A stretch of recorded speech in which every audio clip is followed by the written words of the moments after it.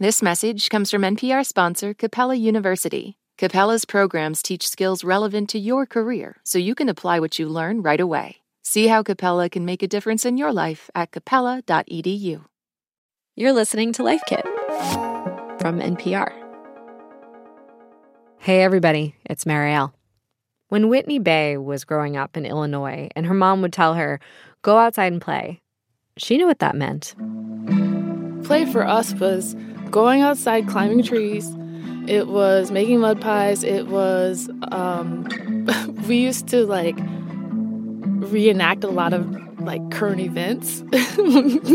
Like the Olympics, the 1996 Olympics, I believe. The 1996 Olympics were an iconic moment for young girls. We were obsessed with Dominique Moceanu, Dominique Dawes, Carrie Strug, and the 4 other incredible gymnasts who won gold for the U.S. that year. We'd set up this little bench, and I'd run and I'd jump over it like it's a vault, and it's literally just a sitting bench. So just use our imagination, and it was fun. It really felt, of course it wasn't real, but it felt like I was somebody. Like a lot of kids, Whitney was fluent in play. You probably have an idea of what play is, but here's a definition I think really rings true. I define play as any joyful act where you forget about time. It's where you're fully immersed in the moment. It's when you're your youest you. That's Jeff Harry. He's a play coach. Companies hire him to get their employees to play more. I like to say I make work suck less because work sucks right now and it really doesn't have to. And he says play looks different depending on who you are. It could be whitewater rafting or pickleball. It could be making a podcast. It could be cooking. As adults, we often stop playing. Sometimes we even forget how to do it. Dr. Stuart Brown, a play researcher and physician psychiatrist by training, says that is a problem because play is a central part of our existence. It's as basic as sleep and nutrition. It just doesn't necessarily produce the same outcome as hunger or fatigue. But the need to play is there in all of us, and we all have deficits when we don't experience it sufficiently. On this episode of Life Kit, why we should play as adults and how to do it. We'll help you figure out what feels like play to you, using the concept of play personalities, and how to work it into your life, even if you don't have a lot of free time.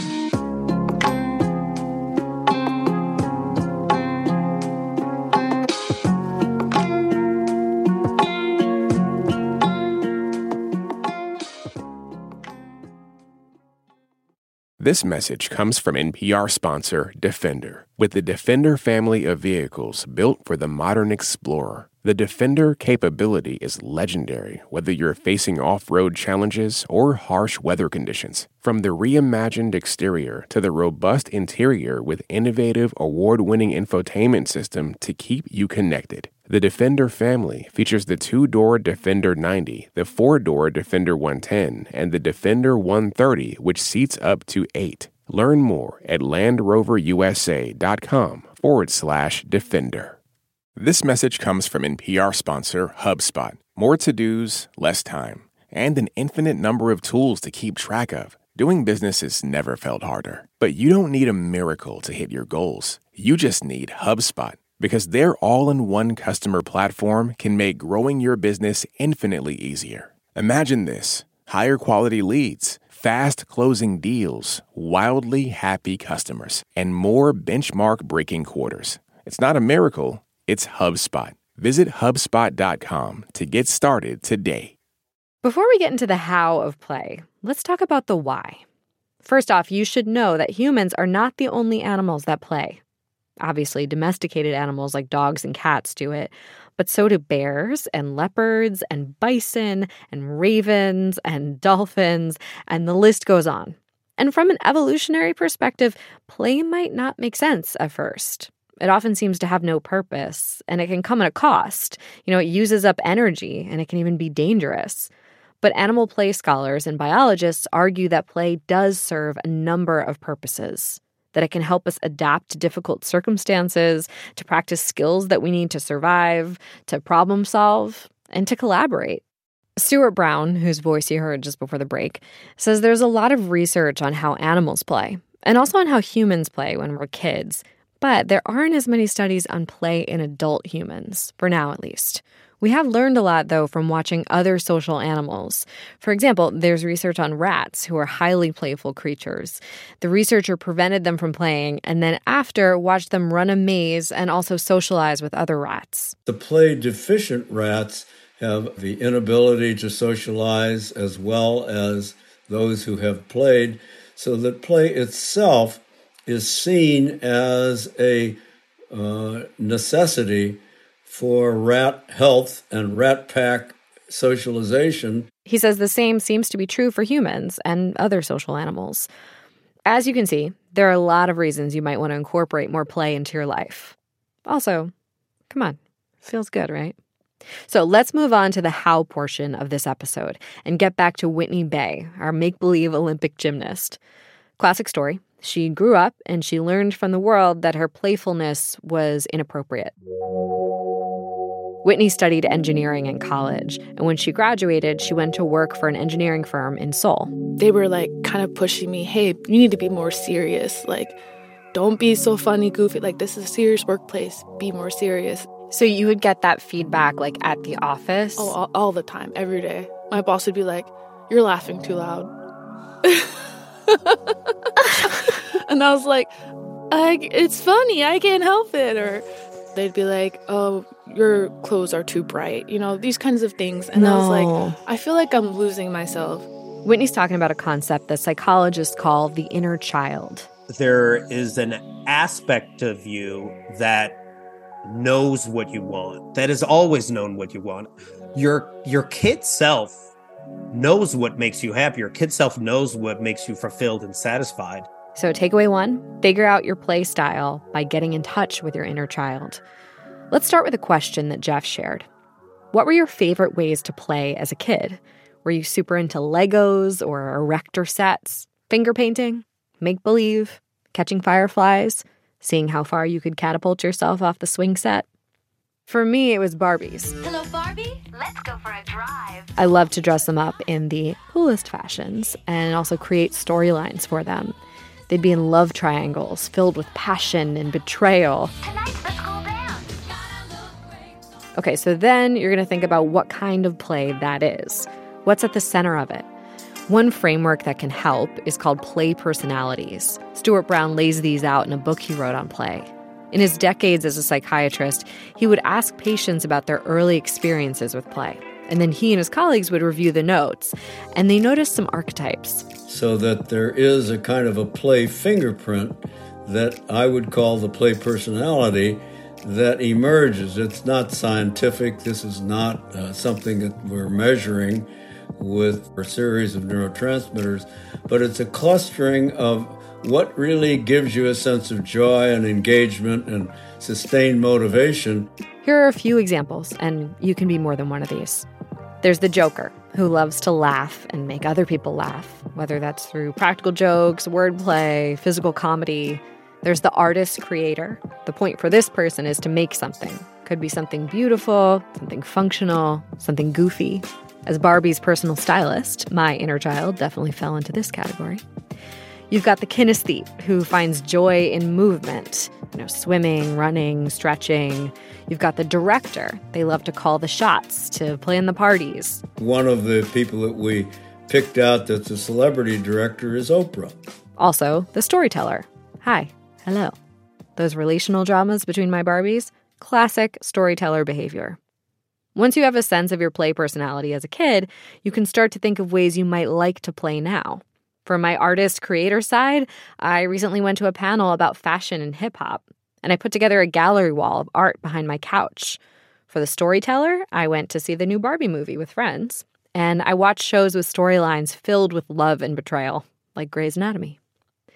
Another way to find out what kind of play is for you is to listen to the whispers, and this is takeaway 2. Jeff Harry says, think for a moment about what we started doing when we were stuck at home during the pandemic with nothing to do. We picked up hobbies, baking sourdough bread, doing embroidery, woodworking. And that was in part because we were bored.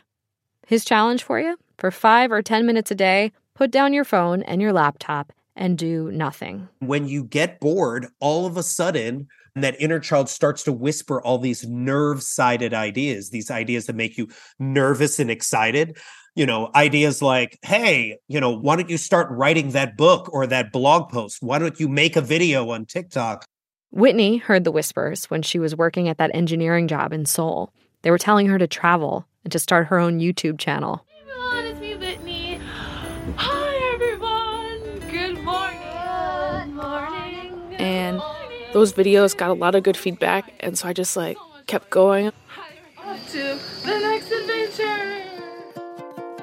She started doing improv in Korea, and then in 2019, she moved to New York to pursue a career in comedy. Now she's in her 4th season performing improv at a nonprofit called the Armory Comedy, and she loves it. So, I'm on the stage, and someone sets me up to be a rat that can do karate. So I'm on the stage, and I'm doing karate as a rat. Just, very imaginative, just things I would probably never really do on my own. So yeah, I find now I go in these wacky worlds and I just follow the fun. Sometimes smaller, less world-shifting opportunities for play will present themselves. I was at an event recently and I was deciding what to do. Did I want to drink? Did I want to go to another panel? Was I ready to leave? And then I saw that someone was selling coconuts. They'd chop off the top and stick a straw in. And I was like, that's what I want. So I got one. I told Jeff this story. I love that story so much because what you did in the moment, you're like, what will bring me joy right now? And you just walked on over to that. But then I'm walking around, happy as a coconut, and people started talking to me. One woman with the cool silver boots complimented my drink. We chatted and exchanged info, and she even held my coconut when I went to the bathroom. And that's the thing. Doing what's calling you in a given moment can lead to connection because people think, ooh. She looks so happy. I want to be around that type of energy. So the advice here, do the things that you find interesting and watch what adventure shows up. Okay, so we're listening to our inner child. We're following the whispers. We're starting to play. At this point, we may hear from our inner critic. Takeaway 3, talk to it. Jeff Harry says your inner critic is that voice inside you telling you why you shouldn't do that thing and saying that you look ridiculous when you play.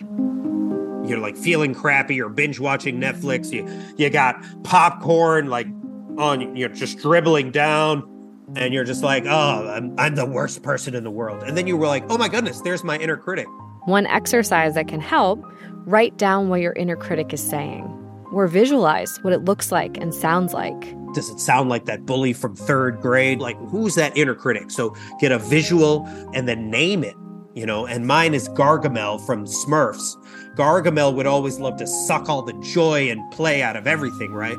And literally when Gargamel shows up, I write down what it's saying. And then once you write the insults down, cross them out and write the opposite. So it's I'm never going to be enough. And then I write, you are going to be enough. Oh, I'm never going to be successful. Actually, you're already successful and you're going to even be more successful. And you cross those out and put the positive of that.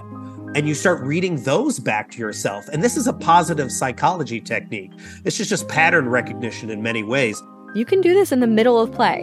Your inner critic pops up and says, this is such a waste of time. And you're like, okay, thank you, inner critic. I appreciate you, but I'm playing with my inner child right now. And actually, this is a great use of my time. Okay, takeaway 4. Think about what makes you feel free. Stuart has a question in his book. When have you felt free to do and be what you choose? Was there a moment, was there a circumstance, was there a situation that allowed you to really feel like you were yourself, whether you were 4 years old or 40? Why are we talking about freedom? Because play and freedom are interwoven. When you're doing something simply for the end result, like to achieve, you lose a part of the joy of being alive. It's easy to lose a sense of an experience which is in itself wondrous by demanding that the experience produce outcome. When you're playing and you're not so attached to the outcome, that gives you the freedom to wonder, to be in awe, to learn for the sake of learning. So in addition to that question above about when you felt free, also ask yourself, what stands in the way of you feeling free now? Is your environment unsafe? Is your job constantly in jeopardy? Is your partner always critical of you? That is all legitimate. And for many, many people, living in a violent neighborhood, being impoverished, having physical illness, this is not to make life just a fun and games and play. It's not. Life is challenging for all of us. But the play nature that we have usually allows us to find within our lives, even in very difficult lives, moments of joyfulness. Look, I get it. You may feel like you barely have time in the day to sit down, let alone play. But playtime doesn't have to mean spending hours every day making sandcastles. Though I'm kind of into that idea. You can inject play throughout the day. Whitney Bay was at a restaurant with her parents this one time. And my rule is, at a restaurant, everybody puts away their phones. So while they were sitting there, she taught them how to play this little improv game where the first person says who they are, the second person says where they are, and the third person says what they're doing. Like if I say, oh, we are farmers, then you have to say where we are. And so my mom would be thinking like, okay, I'm a farmer, where am I? And just kind of using her imagination. We are farmers and we are at Walmart. You could say anything. And then maybe the third person is like, okay, we're farmers at Walmart and we are shopping for bikinis. And you do a little scene. I could be like, hey, Farmer Joe, that's a nice hot pink bikini you got on. And so on. And it was only like 10 minutes and our food came out and that was the end of that. But to this day, we still talk about that. We're like, well, remember when my dad did this and my mom did that? Like, we still talk about that fun moment that we had. You can also find moments of play by just letting yourself be playful, even for 30 seconds. Pet a puppy on the street with permission. Pick up a pine cone at the park and ask your friend to name it. Watch people flirting on your subway car. Stewart said that on the morning of our interview, he walked out of his house to get his copy of the New York Times. Which is part of my 90-year-old ritual now. And there on the step in front of me was a little Oregon Junco. And that little Oregon Junco was looking up at me and jumping up and down and jumping up and down. And I thought, that little bird is really glad to be alive. Okay, so am I. I'm an old guy, but I'm still glad to be alive. So I got from the immediate surroundings a sense from nature that, at least that moment was a joyful one. Okay, it's time for a recap. Figure out your play style or personality. You can start by asking, how did I like to play as a kid? And how can I incorporate that form of play into my life now? Also, follow the whispers. Whether you're at a job you hate or at an event unsure of what to do next, listen to that voice that's saying, go get a coconut. Engage with your inner critic. Give it a name. Mine's called Doreen. She is the worst. And when she starts yapping and telling me that I look ridiculous, I tell her she's wrong.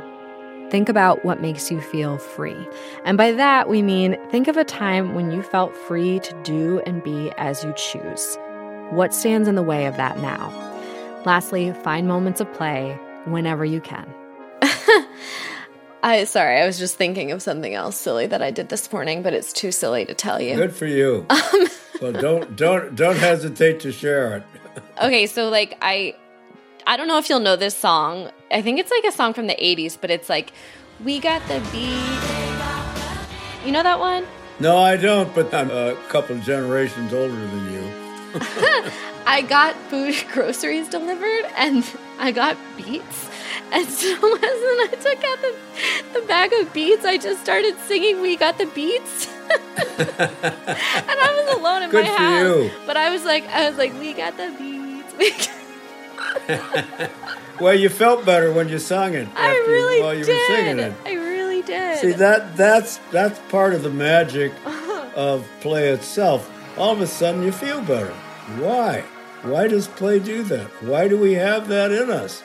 And since it's in us, why don't we use it more? Good question. For more Life Kit, check out our other episodes. We've got one on rest as a form of resistance and another on the power of fun.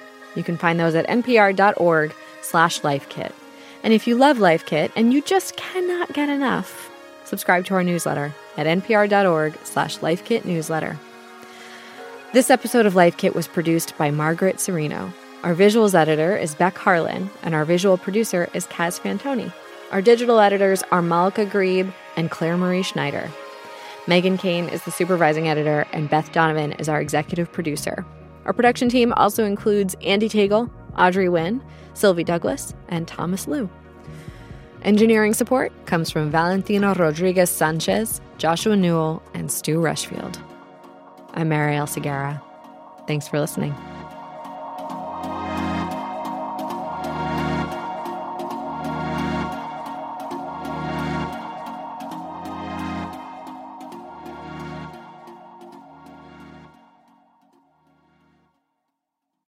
This message comes from NPR sponsor HubSpot. Imagine growing a business with high-quality leads, fast-closing deals, wildly happy customers, and more benchmark-breaking quarters. It's not a miracle, it's HubSpot. Visit HubSpot.com to get started today. Support for this podcast and the following message come from Doubleday, publishers of Lessons in Chemistry. Be inspired. Read Lessons in Chemistry, the #1 global bestseller with more than 6 million copies sold. Meet Elizabeth Zott, a 60s-era scientist who brings her smarts and unapologetic worldview to a TV cooking show that has the power to change lives. Lessons in Chemistry is available wherever books are sold from Doubleday. Last year, over 20,000 people joined the Body Electric study to change their sedentary, screen-filled lives. And guess what? We saw amazing effects. Now you can try NPR's Body Electric Challenge yourself. Listen to updated and new episodes wherever you get your podcasts.